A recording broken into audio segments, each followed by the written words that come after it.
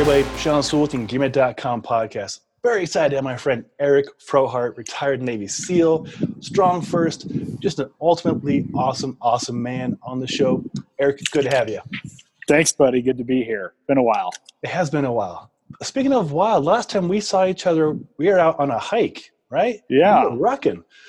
Yeah. That was Rucking. You were training for bow hunting season, and Yep. I think you had 50 plus pounds in your backpack. Yeah. And we're talking about the oxygen advantage and breathing through your nose and all these helpful fitness tips. I went home and brain dumped that night, and I got the book and all the stuff. You're just a wealth of fitness and health knowledge. It's always a pleasure to talk with you. Yeah. Well, you're too kind. I wouldn't consider myself a wealth of knowledge on anything. Well, I always enjoy hanging out with you and doing fun stuff. Let's talk about your background. So we're both Midwest folk. I grew up in Nebraska, Omaha, like your wife. All right. Yeah. And you're from Iowa. So I'm from Iowa. My wife's from near Omaha in Ginger Cove. Oh, I don't even know that. It's such a small place. Yeah. It's out by Valley. And I have my brother, one of my brothers, and my sister live in Omaha now. So we know Omaha pretty well. Nice. The zoo, best zoo in the nation. Awesome. So you grew up in Iowa on a farm? Yeah. Is that correct? Yeah, that's correct. Wow. On a hog farm. That's awesome. So what's that like? I mean, growing up in the Midwest, I know our values are like nice, salty earth people, but growing up literally on a hog farm, that's got to be entirely different. Yeah, it was fun. Not fun at the time. It's, I'd say it's a great upbringing, and it's a great thing to kind of be from. Man, it's just really hard work, and now less than it was then because more of it's kind of automated and specialized. But yeah, it's back then it's pretty hard work. Moving hogs, feeding hogs, taking care of them. And the weather, a lot of them were outside back then. And, the weather in Iowa, people don't realize it's pretty severe. It can get above 100 or up to 110 with that humidity, and 50 below or colder, with the wind chill. So, half the time you're just trying to keep hogs alive. Yeah, that's a good point. And I'm glad you brought that up because growing up in Omaha, humidity is much higher because you get the Missouri, you get the Platte River. And when it's cold, it sticks to your bones. When it's hot, it's demoralizing. There is no, like here in Colorado, when it's hot, if I go sit in the shade, it's cool. The shade in the Midwest, it doesn't work. It doesn't work. And there's bugs, so many bugs. Yeah. Yeah. We have it really, really moderate here in Colorado. Like this is such so chill. Yeah. Our weather patterns, they can be all on the same day, and they're all easily manageable. Right. Yeah. It's nothing. Nothing. Well, so growing up in Iowa, what led you, I hope we talk quite a bit about this because this is really sure. What intrigued you about serving, and how did you get started? Right. Now I've done a bunch of stuff. Obviously nothing's quite as cool as being besides being a husband and a father, all the other jobs that I've had are not, they're not quite as cool as, that time when I was in the military. So, I was in the military for, almost 12 years before getting medically retired. Had gotten hurt in combat, and then, had some nagging injuries from over a decade of kind of, going to war. And then the Navy discovered that I had a kind of medical condition that that basically disqualified me from serving. So just months before, I don't know, it would have been my 8th deployment or something like that. I was told by the Bureau of Navy Medicine, you can no longer deploy. I was, in their words, unfit for duty. And being a fitness guy, obviously, hearing the words unfit for duty drove me wild. Earlier, in 2008, after a deployment, I went and climbed Denali. And then in 2009, I climbed Aconcagua. And these are, two of the highest, highest mountain in North America, highest mountain in South America. Mm-hmm. Pretty brutal, not by mountaineering standards. By mountaineering standards, probably quite easy. But for most people, those are brutal, 15 to 20 day events. So I considered myself relatively fit. Anyway, and then all of a sudden, I couldn't deploy. So back to how it started for, almost 12 years, I was a Navy SEAL. And I grew up on a hog farm in Iowa, went to football was my passion when I, junior high through high school. Really felt that that was my calling. Went to college for a year to play football. Realized that God had blessed me in other ways, one of which was not to be an inside linebacker. So on a bet that I couldn't become a Navy SEAL, I joined the Navy. And that's I actually, and I actually, we were watching a movie in a dorm room.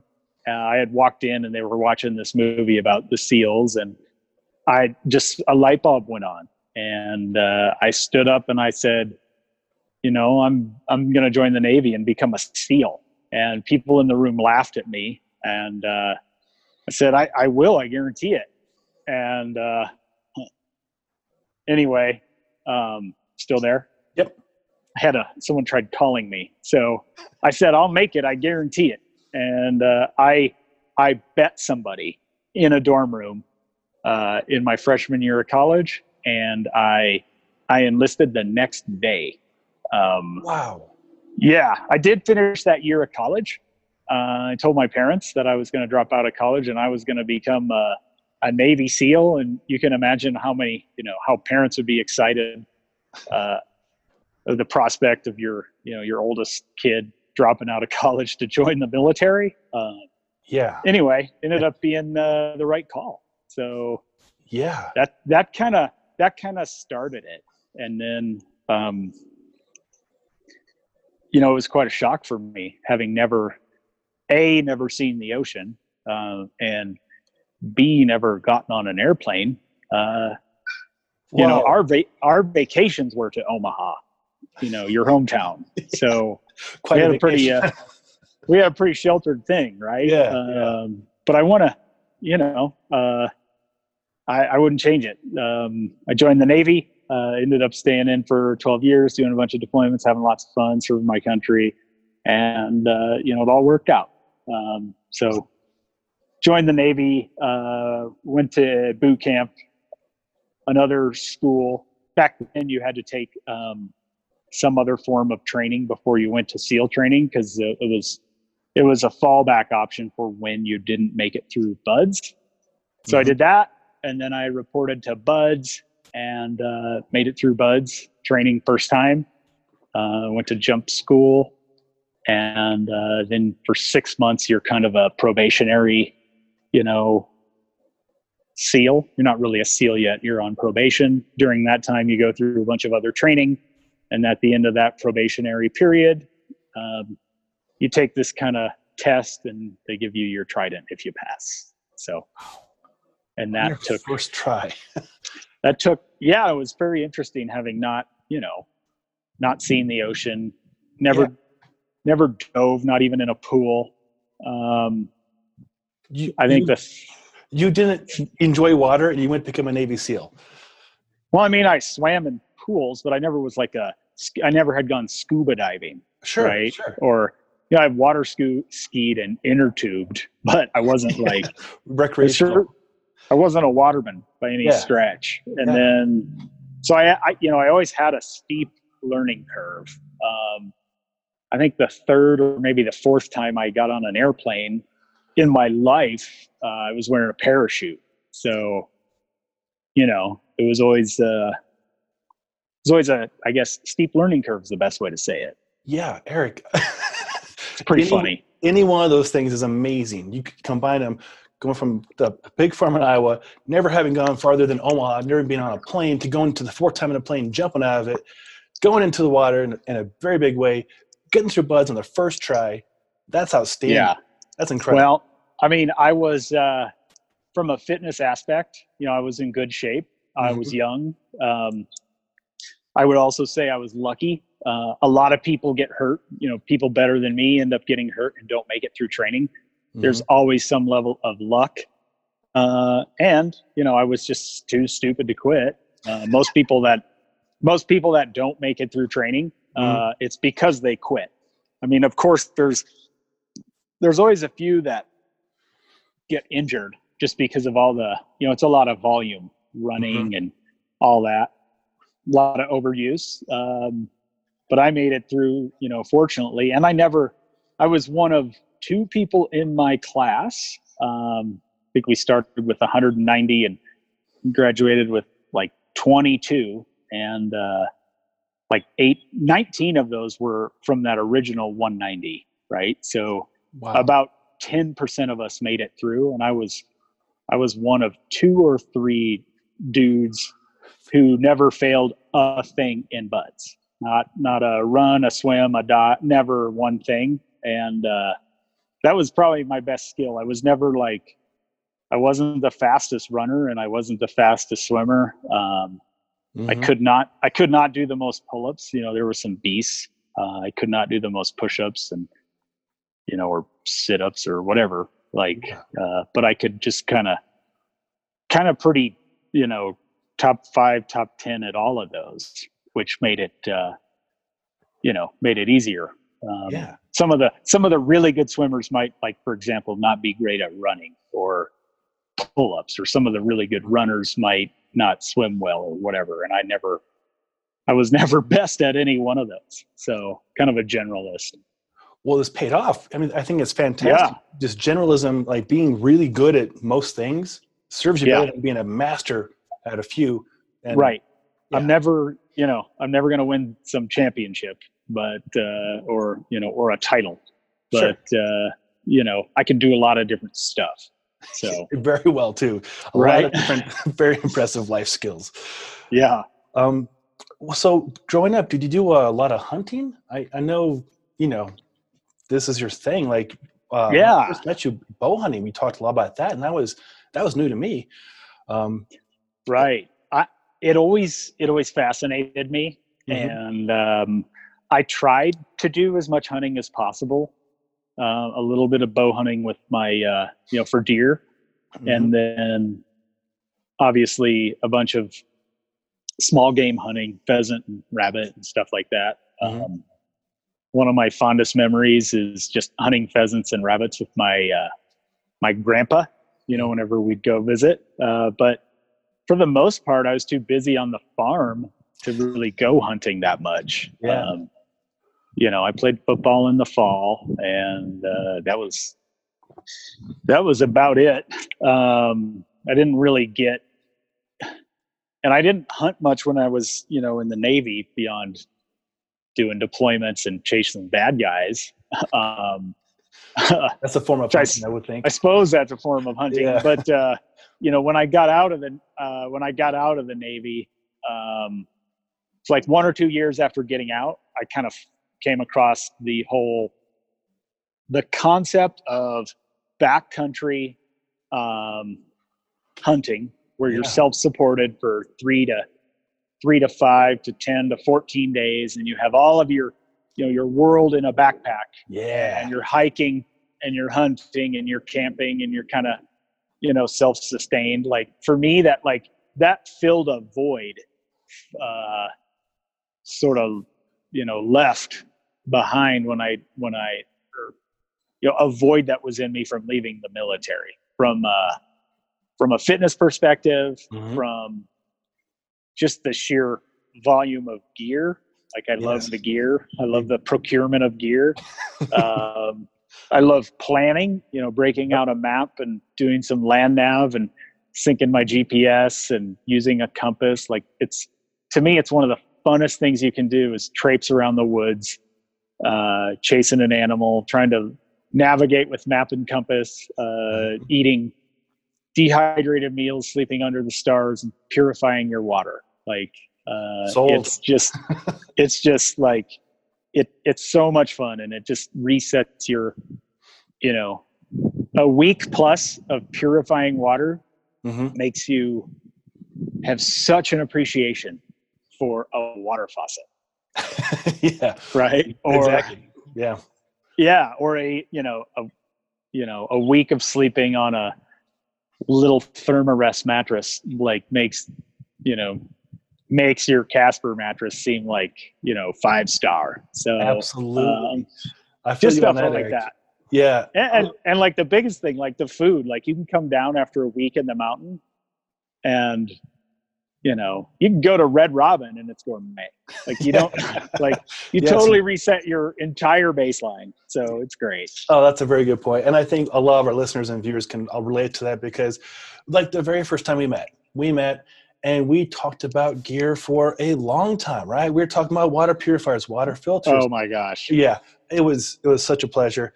And to know that you and your guys were out there testing these things in crazier conditions than what I and my friends do, but still backcountry traveling, backcountry hiking, camping, backcountry skiing, backcountry splitboarding, just being Right. out there, right? And just being self-sufficient and being not necessarily off the map or off comms, but just being present. Yeah. You do come back, like you said, the French fries taste better. Everything's better. Everything's better. Yeah. And it's fun. I went a couple of years ago where it was like 3 p.m. and this is one of the best parts. We live and die by our calendars and our busy schedules. And I don't know, it's like 3 or 4 years ago, I forget, but it was 2 or 3 p.m. and like I had finally looked at my watch and I was like, it's my birthday. Like my birthday had almost passed and I didn't even register. And just so, there's an unplugging aspect as well. Yeah. Oh, that's beautiful. So, yeah. Well, I don't know about you, but I spend probably 3 days a week on average camping and in the mountains. In the last 2 months, obviously, we're going through a situation where we're not allowed to go up there. And like we're talking about, giving things up makes you appreciate them more on a lot of levels. Right. So I believe, if I read everything correctly, we are allowed to go camping. So I'm already packed. I'm ready to go. You're bolting this weekend. Oh, I'm going tomorrow. I would have gone today. Oh, nice. Nice. This conversation. But yeah, I can't imagine how rewarding it's going to be to just be up there and just no cell phone, just sit in the snow or the dirt wherever we go and let the dogs run around and just soak it up. It's so great. I don't have, I can't just up and leave today, but I'll definitely be camping soon. I think we're in the final week of, so I have 4 kids. The youngest is 8 and the oldest is 14. And we're in the final week of homeschooling. So we gotta finish strong and, help them, make sure they get all their work done. Absolutely. So well, it's a challenge getting a second grader to connect on a Zoom call. Let me tell you. I don't know how people do it. My friends, it's hard enough. It's hard enough for us. Right. It is. That's very true. I really enjoyed watching all my friends who are parents adapt and become, their kids' assistants basically. And, but also I was talking with a couple of fathers this morning about, hey, we're going to bug out in about 2 weeks. Let's get a big old convoy and go head out. And a lot of them do teardrop trailers. I have a rooftop tent. Of course, I have like 9 tents to test from Mountain Hardware and North Face. And so I've got a plethora of gear if you and your family need anything. I need to test some tents. So we'll connect. Got you covered. We'll connect on that one offline. Even in the backyard, I would test a tent. So it's beautiful right now. Yeah, it's gorgeous right now. The last snowstorm we had, I was testing out some tents on our deck. Like we live in a condo, right? So we have tents on our deck, and neighbors are walking by. Usually, I saw those photos. That was a good time using kettlebells as tent stakes. It worked totally. Out. Yeah. Oh, by any means necessary. But yeah, got you totally. Covered. Oh, how fun! Well, I'm sure that you guys in the SEALs, were you in the dev group? Is that correct? I spent some time a little bit of time at Team 5, and then the most I spent at any one place, would have been dev group. So I didn't know that. Jeff Sokol told me that last talk. Yeah. And I don't talk much about what, Yeah. what I sort of did there. There was I don't know, there was a bunch of NDAs involved. And Gotcha. I don't know I actually don't even know what the heck I can talk about. So, Fair enough. Yeah. I, It was but cool. it was cool. I bet it was, and that's where I was going with it. It was like when I was talking with Jeff about a month and a half ago. We're talking about fitness and how his gym is adapting to everything, and vice versa. And I mentioned your name, and he lit up with just so much respect and admiration. He's like, "Oh, Eric Frohart, tip of the spear," like He's great. He's a great guy, very kind, very big heart. Yeah, and I really enjoy watching his his posts and his So good. not just his programs, but then his kind of attitude towards stuff. Yeah. It's pretty cool. I'm glad to hear you say that too. It's comical, it's inspiring, it's relatable. Yeah, it's all of the above. Yeah. Not to mention he's pretty damn fit himself and strong. Yes, he is. Yes, he is. That's another thing too. Like, because of you, I've been allowed to meet so many wonderful men and women from Strong First. It's just been an honor to the people that we get to work with and associate with, and I consider mentors, right, are just some of the best people in the world. Like, strong in heart, strong in physical, and just strong in everything. It's really amazing. How did you come across and how did you get involved with Pavel in the first place? Yeah, it's kind of it's a funny story. So I was like everyone doing kind of, if you remember, like the late 90s, early 2000s, really even before that, you do kind of a bodybuilder style workout. Oh yeah, where I by those, and I broke myself by those. Yeah, you have like chest and tries, back and buys, Yeah, a cardio day or whatever. Yeah, and granted, I had mixed that with some running and swimming and calisthenics due to my the requirement to always be able to pass the SEAL PRT, or physical readiness test. mm-hmm. So I did a bunch of that, and then I forget when, but all of a sudden people were like doing CrossFit in a gym, and I was very fascinated by the idea. Without any practice or instruction, I'm trying to do snatch and clean and jerk and stuff like that, right? It can go well. And then, yeah, it didn't go well. And all of a sudden, I saw a buddy of mine in a gym. By this time, I had left Team 5, had gone to the East Coast. I was at DevGru, and I saw a friend of mine doing like these strange exercises, which we have come to know as swings, and snatches. He was doing them in a corner of the gym, with the cannonball with the handle on it. And those guys. I was like, John, you're going to hurt yourself. What the hell is that? Yeah. And, he kind of explained to me, it's a strength move. It's a conditioning move. It's all it's all of the above. So, at that time we had, internet. So I spent the rest of that night and a couple more nights just going through forums, and it was the Dragon Door website back then. It still is, but Pavel was at Dragon Door, and I just kind of was so fascinated. So I ordered my kettlebell. I ordered the Russian Kettlebell Challenge book, and I was on my way. I brought that kettlebell, 2 kettlebells on deployment with me. And went through the program and really enjoyed it, and felt, strong and fit. And I felt more connected, and I could do my cardio and my strength, training in one move.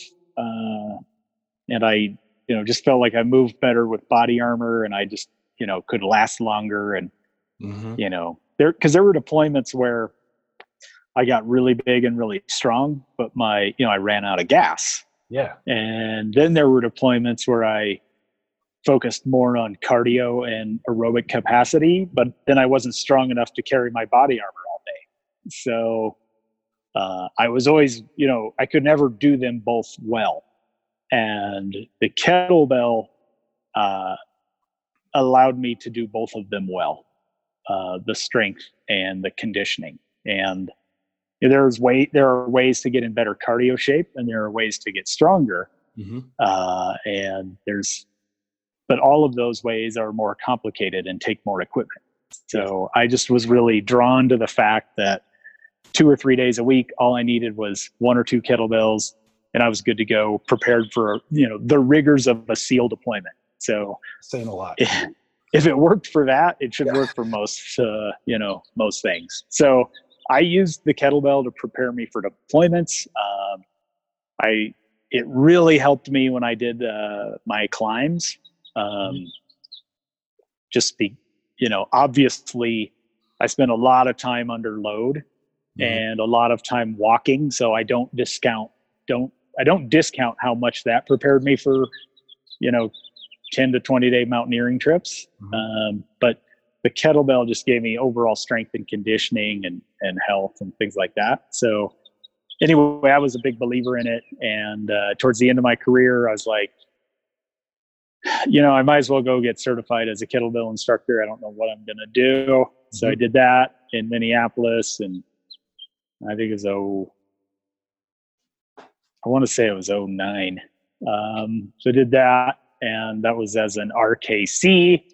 I don't know when, but Pavel left and founded Strong First, and he was doing that for a while, and I was doing my thing. At the time, I was running my buddy and I had started a gun range here in Denver. So I was doing that. And then Pavel reached out to me, and he said, "Hey, I'm looking for a new CEO."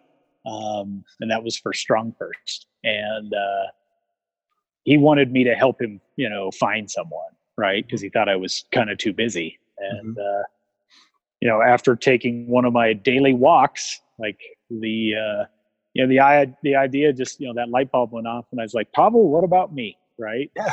So, anyway, after a pretty lengthy interview process, he gave me the job, and it was super cool. That's super cool.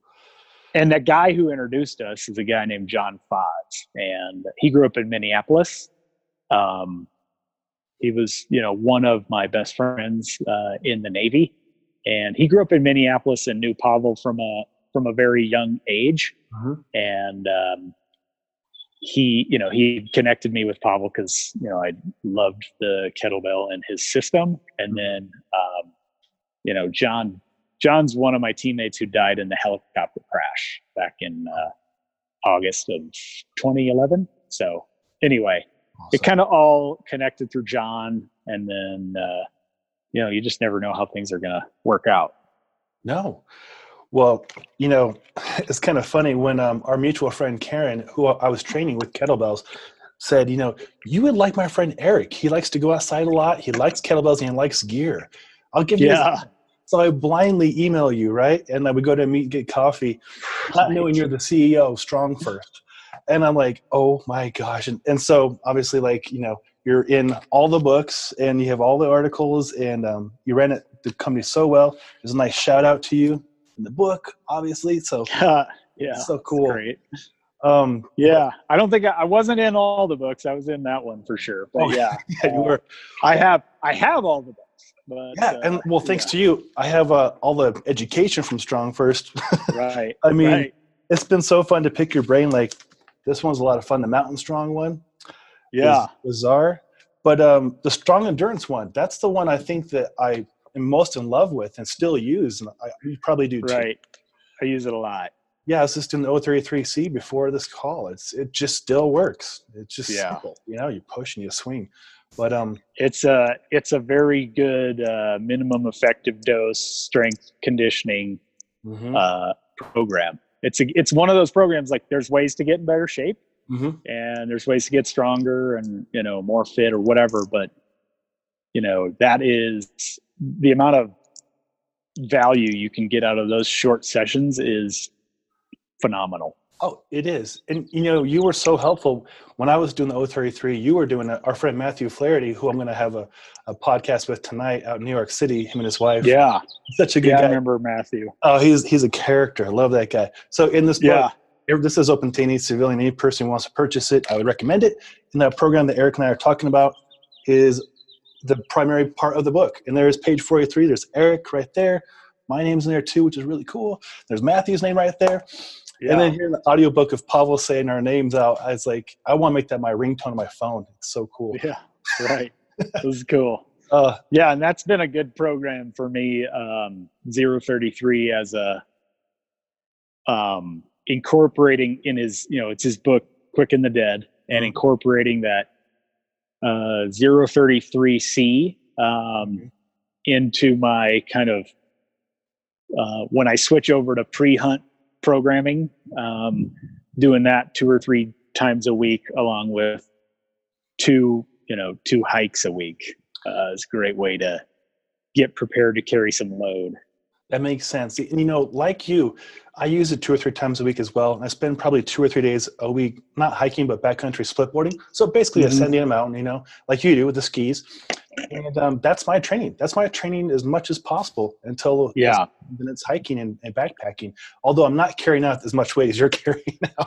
Well, I don't always, that's always kind of my ramp up. I build up, to the 50-pound.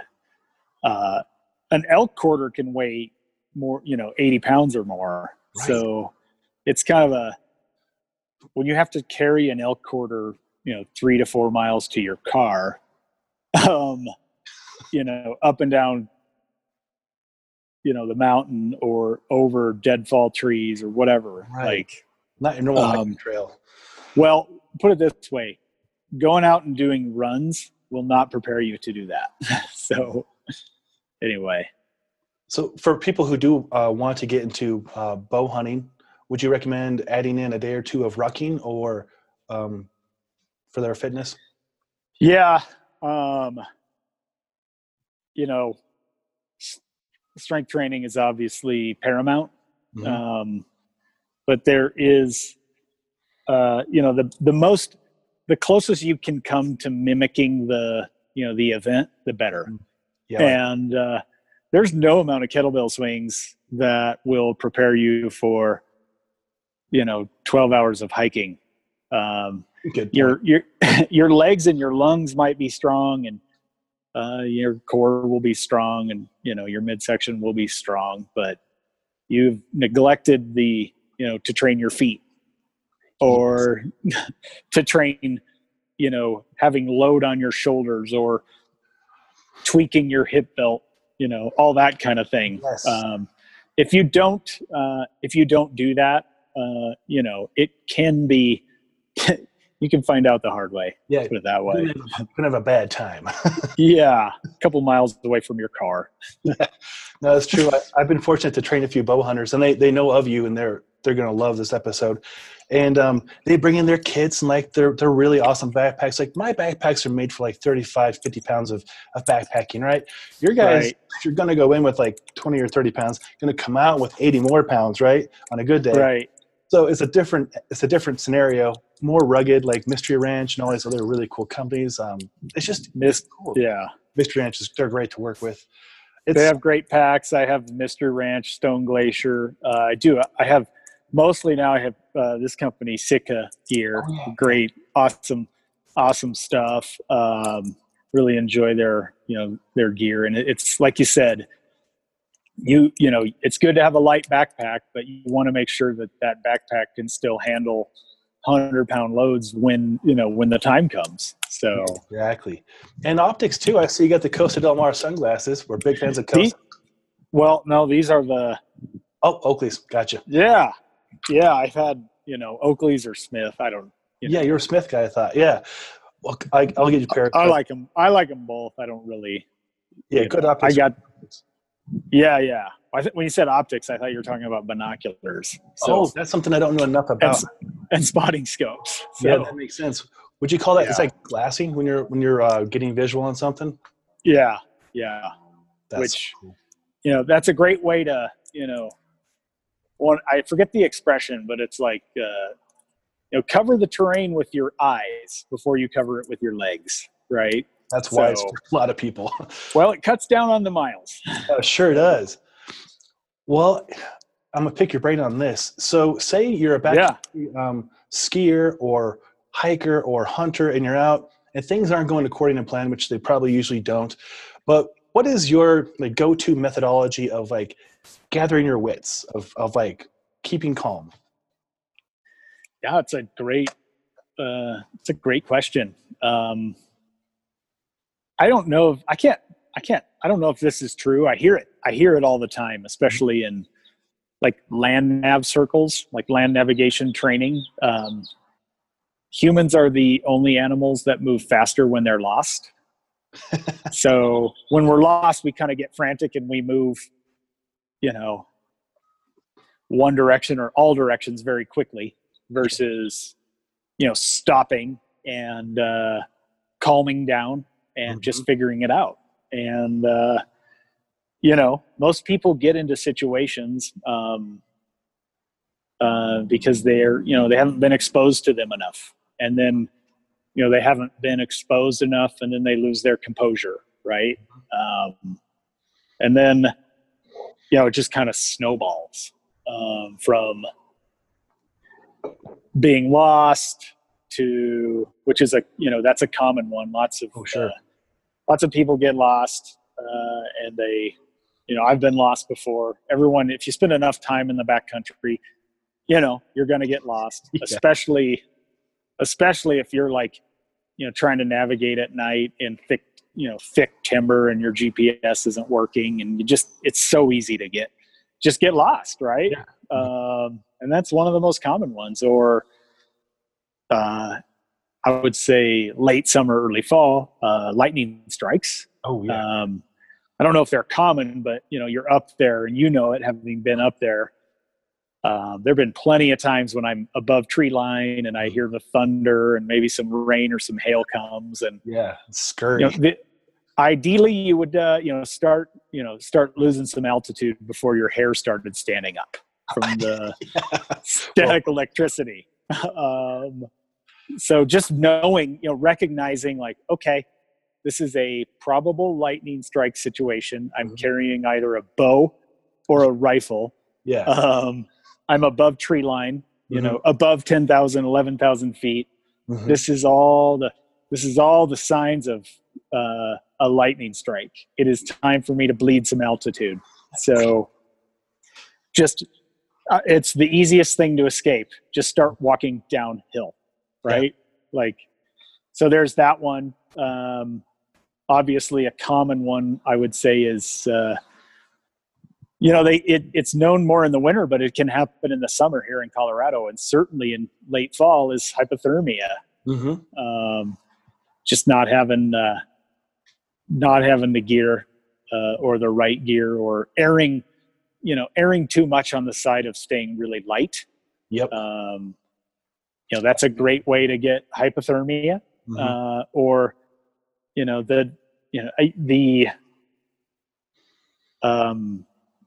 having experience can help you deal with those things. And until you get experience, you have to carry more gear. Yeah. Right.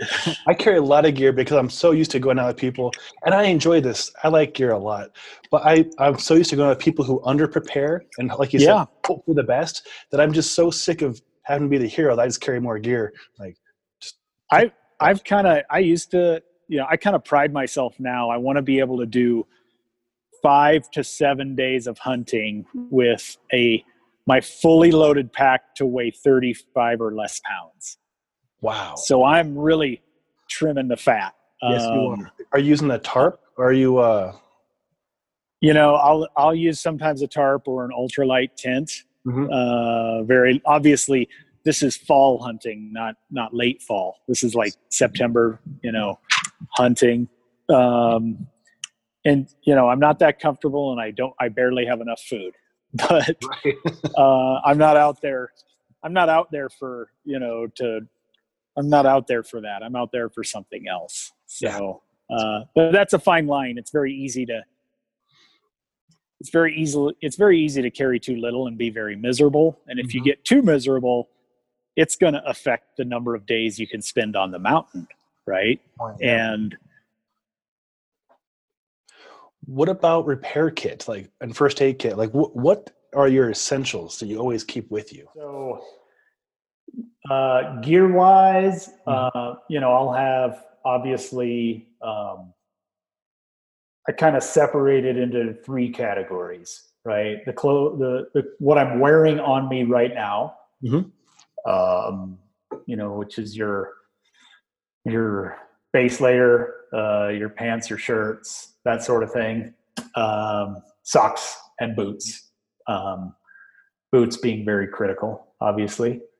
And then it's the equipment I carry, which would be, in the military, you call it your second line gear, and that would be my binocular harness, which has my binoculars, maybe my handgun, um, my calls, my GPS, my compass, Mhm. my Calls, all elk, those animal calls? yeah, Okay. elk calls, yep.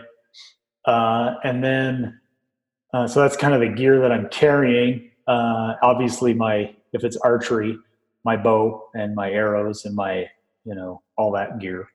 And then third line is everything I put in my pack, and that is obviously that's very dependent on the where you're going Mhm. and the time of year and the duration. But you're always going to have some sort of a you know shelter and sleep system, um, a tent or a tarp, uh, a thermarest or a ground pad and a sleeping bag. Mhm. And then you're always going to have so that's your shelter, your sleep system. Then you're going to have food and water. So some kind of a way to collect water and filter it. Mhm. Um, Obviously, a stove and some dehydrated food. I like to add plenty of, like, I have these little Nalgene bottles with, like, one's MCT oil, one's like olive oil, one's whatever. And Love that. then, perhaps most importantly, your coffee. Gotta So have the coffee. that was like gear of the year for a reason. Yes. So you got your, whatever kind of coffee, you have, um, and then you have different warming layers. Maybe a mid layer, maybe a puffy coat, obviously, some rain gear, Mhm. extra socks, maybe, some stuff like that. Um,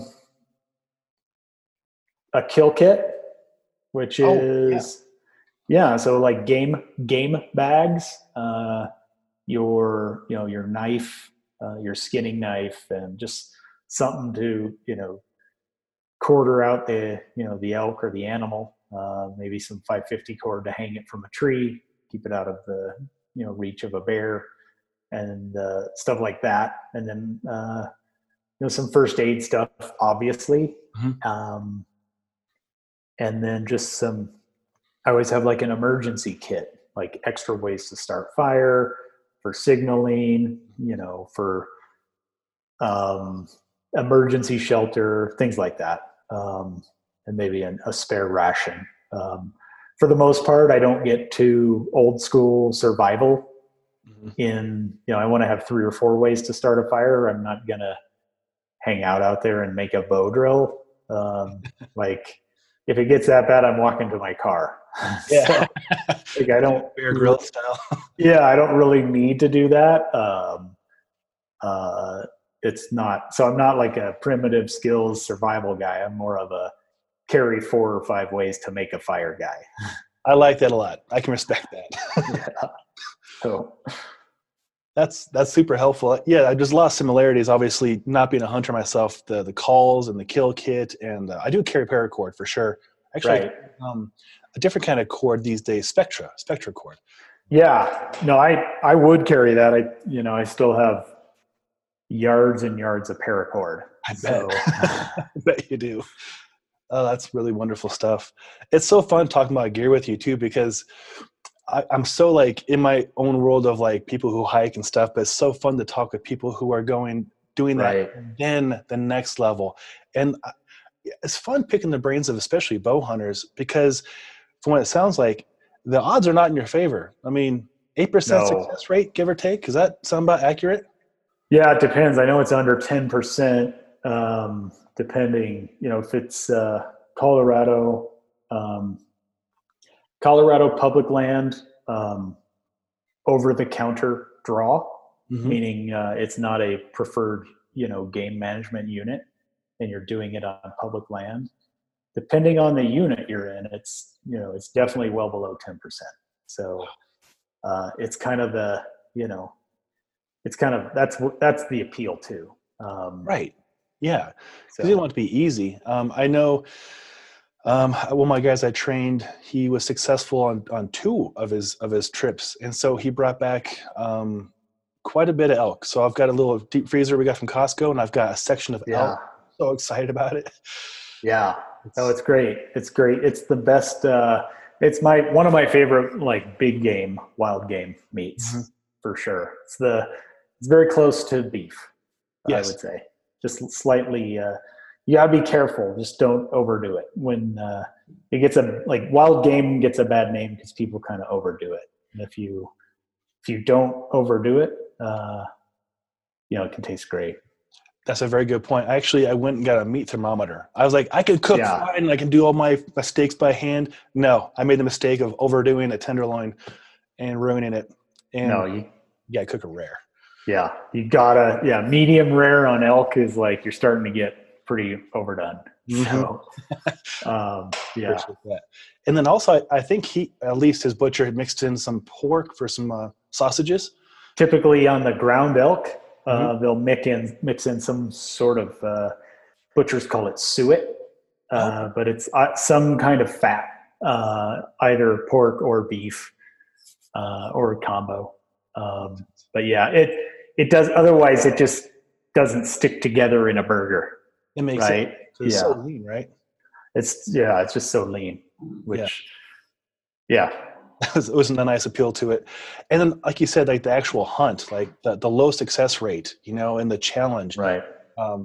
Very appealing. I've heard of people who would come to Colorado to bow hunt elk over going and doing some, in my opinion, crazier hunting, right? Because it's so much more challenging.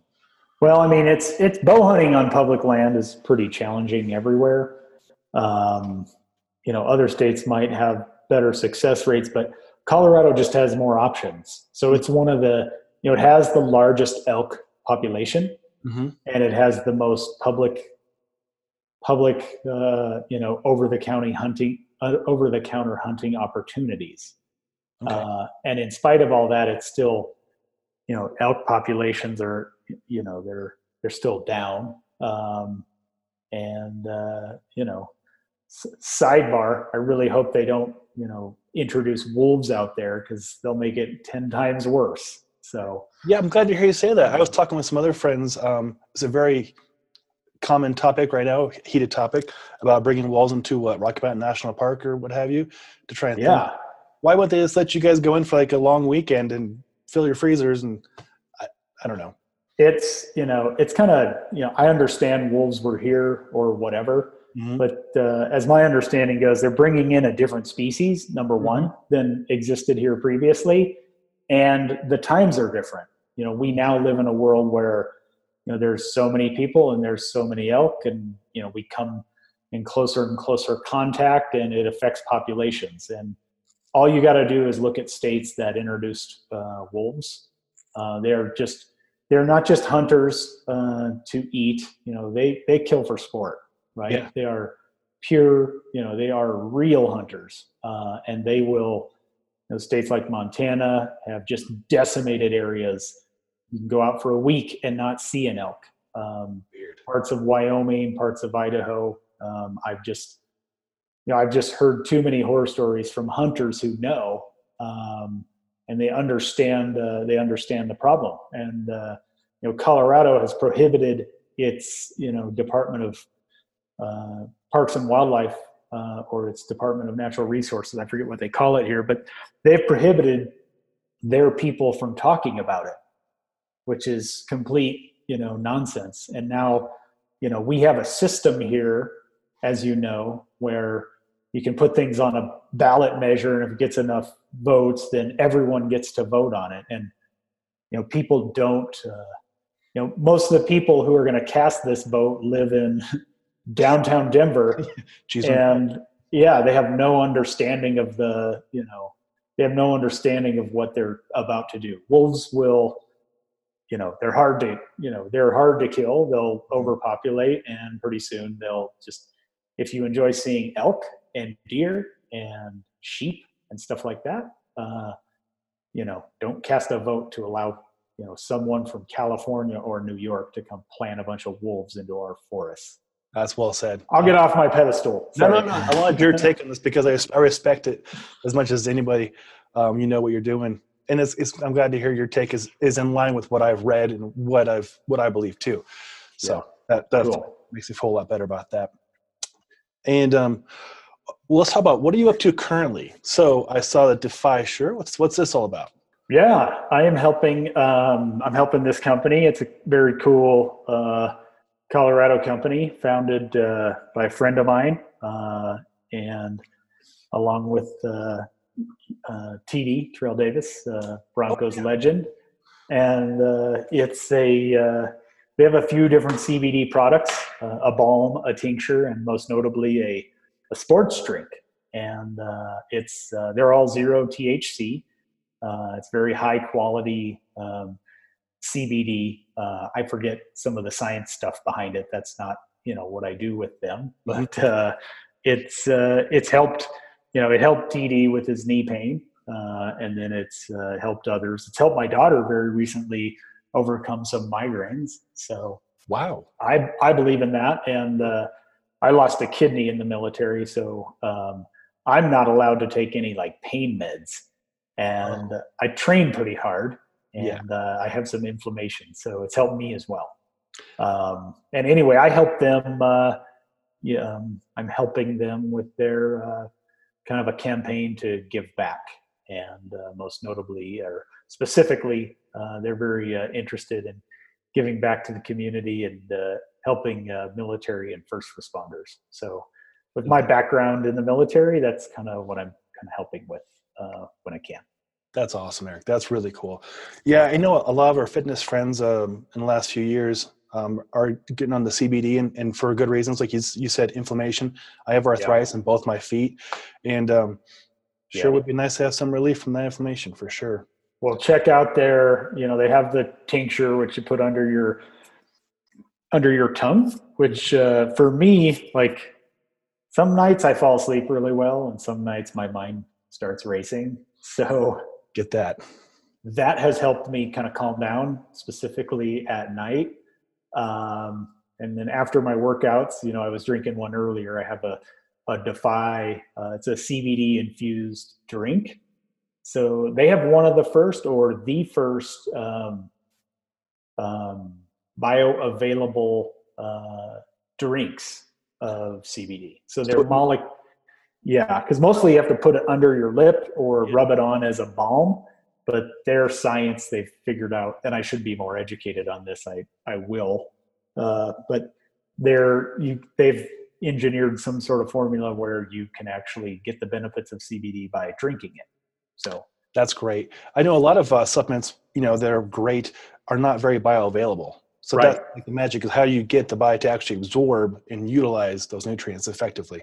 So, right. Well, that's awesome. So check that out. And I'm super excited to, they had a great company, a friend of mine, and some other folks there, and obviously TD, and then hopefully I can help them, partner with do some military stuff. So that's a win. Super cool. That's very cool. And Bluecor, still operating Bluecor? Yep, Bluecor is still trucking along. I've definitely stepped down from the day to day, and kind of a minority owner. Don't really go out there much unless I want to go shoot. And I'll still teach people from time to time, how to shoot and help them get their concealed carry permit or something like that. So, that's wonderful. And now I'm taking my son shooting a lot. So it's a lot of fun. That's so cool. That's right. I know you've offered to teach me to shoot, and I will take up on the offer. I know if I'm going to learn from anybody, it's going to be from a Navy SEAL sniper. Yeah. Oh, yeah. It'll be great. It'll be great. Well, it's wonderful, Eric. Is there anything else you'd like to cover? I always love bending your ear. Yeah. So how many days did you get splitboarding? Did you get it shut down when did you shut it down? I shut it down. I was reading a report. I think Tim Ferriss put it up the first week of March, and I was like, this could get really squirrely really quickly. Right. And then obviously helping run the backcountry ski and snowboard group, which we have like 8,600 members now in this Facebook group. It's a private one. Yeah.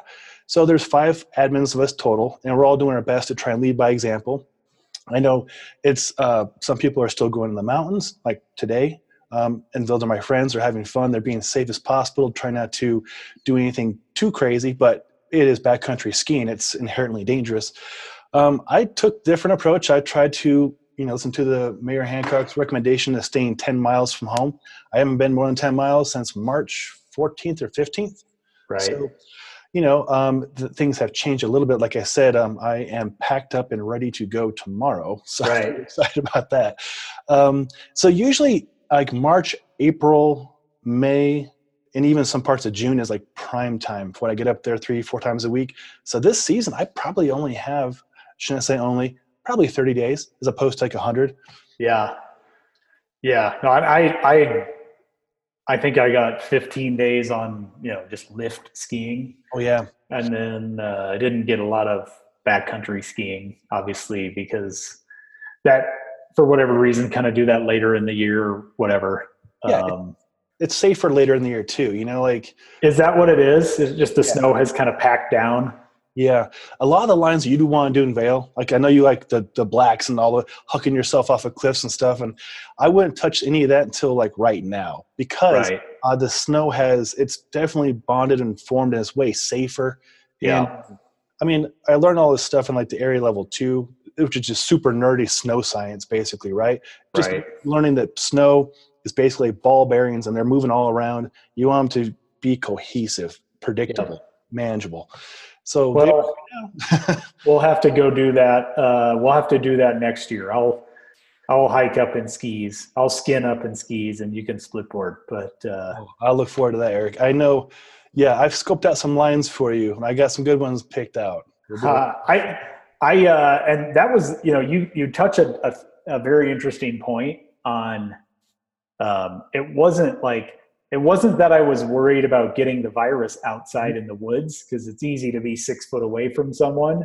Sure. I was more concerned with going big, getting hurt, and now going to a hospital that's already crowded and being exposed, being around people who are sick, right? Mm-hmm. It just, I tried to mitigate the risk a little more. Yeah, that's very wise of you, especially with the family. And I feel you. I didn't want to tax those communities. I even reached out to some friends who are nurses and doctors in Summit County. And I said, what's the best practices to help you in your job, in your safety? They're like, don't come up. Just don't come up.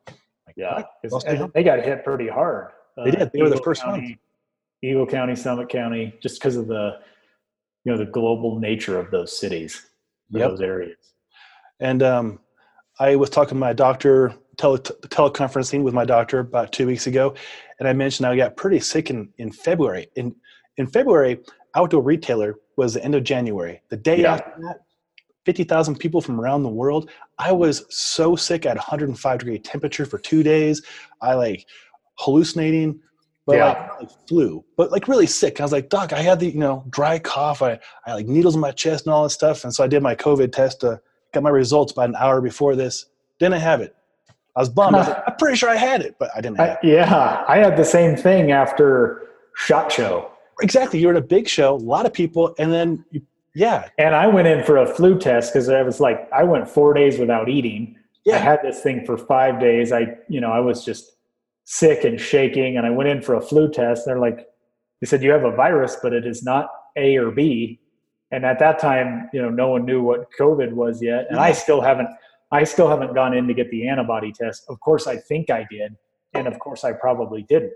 Right. So, like most of us, I'm glad we could talk about this because you're in a huge show, the SHOT Show, which is the Outdoor Retailer show. There's a SHOT Show.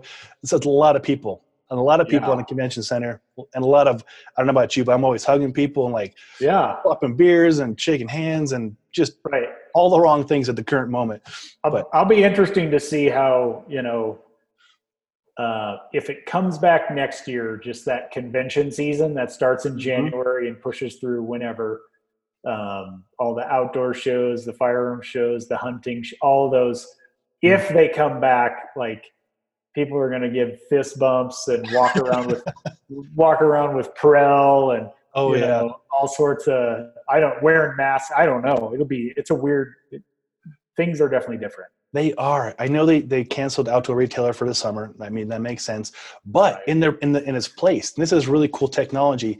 Mountain Hardware showed us this at the 2 shows ago, using augmented reality to demonstrate a catalog of stuff. So a colleague of mine sent me over a link to do an outdoor show, like with Patagonia, all these companies, virtually. So then, so a person can still have a booth and allow people like media, like myself, and our engagement team.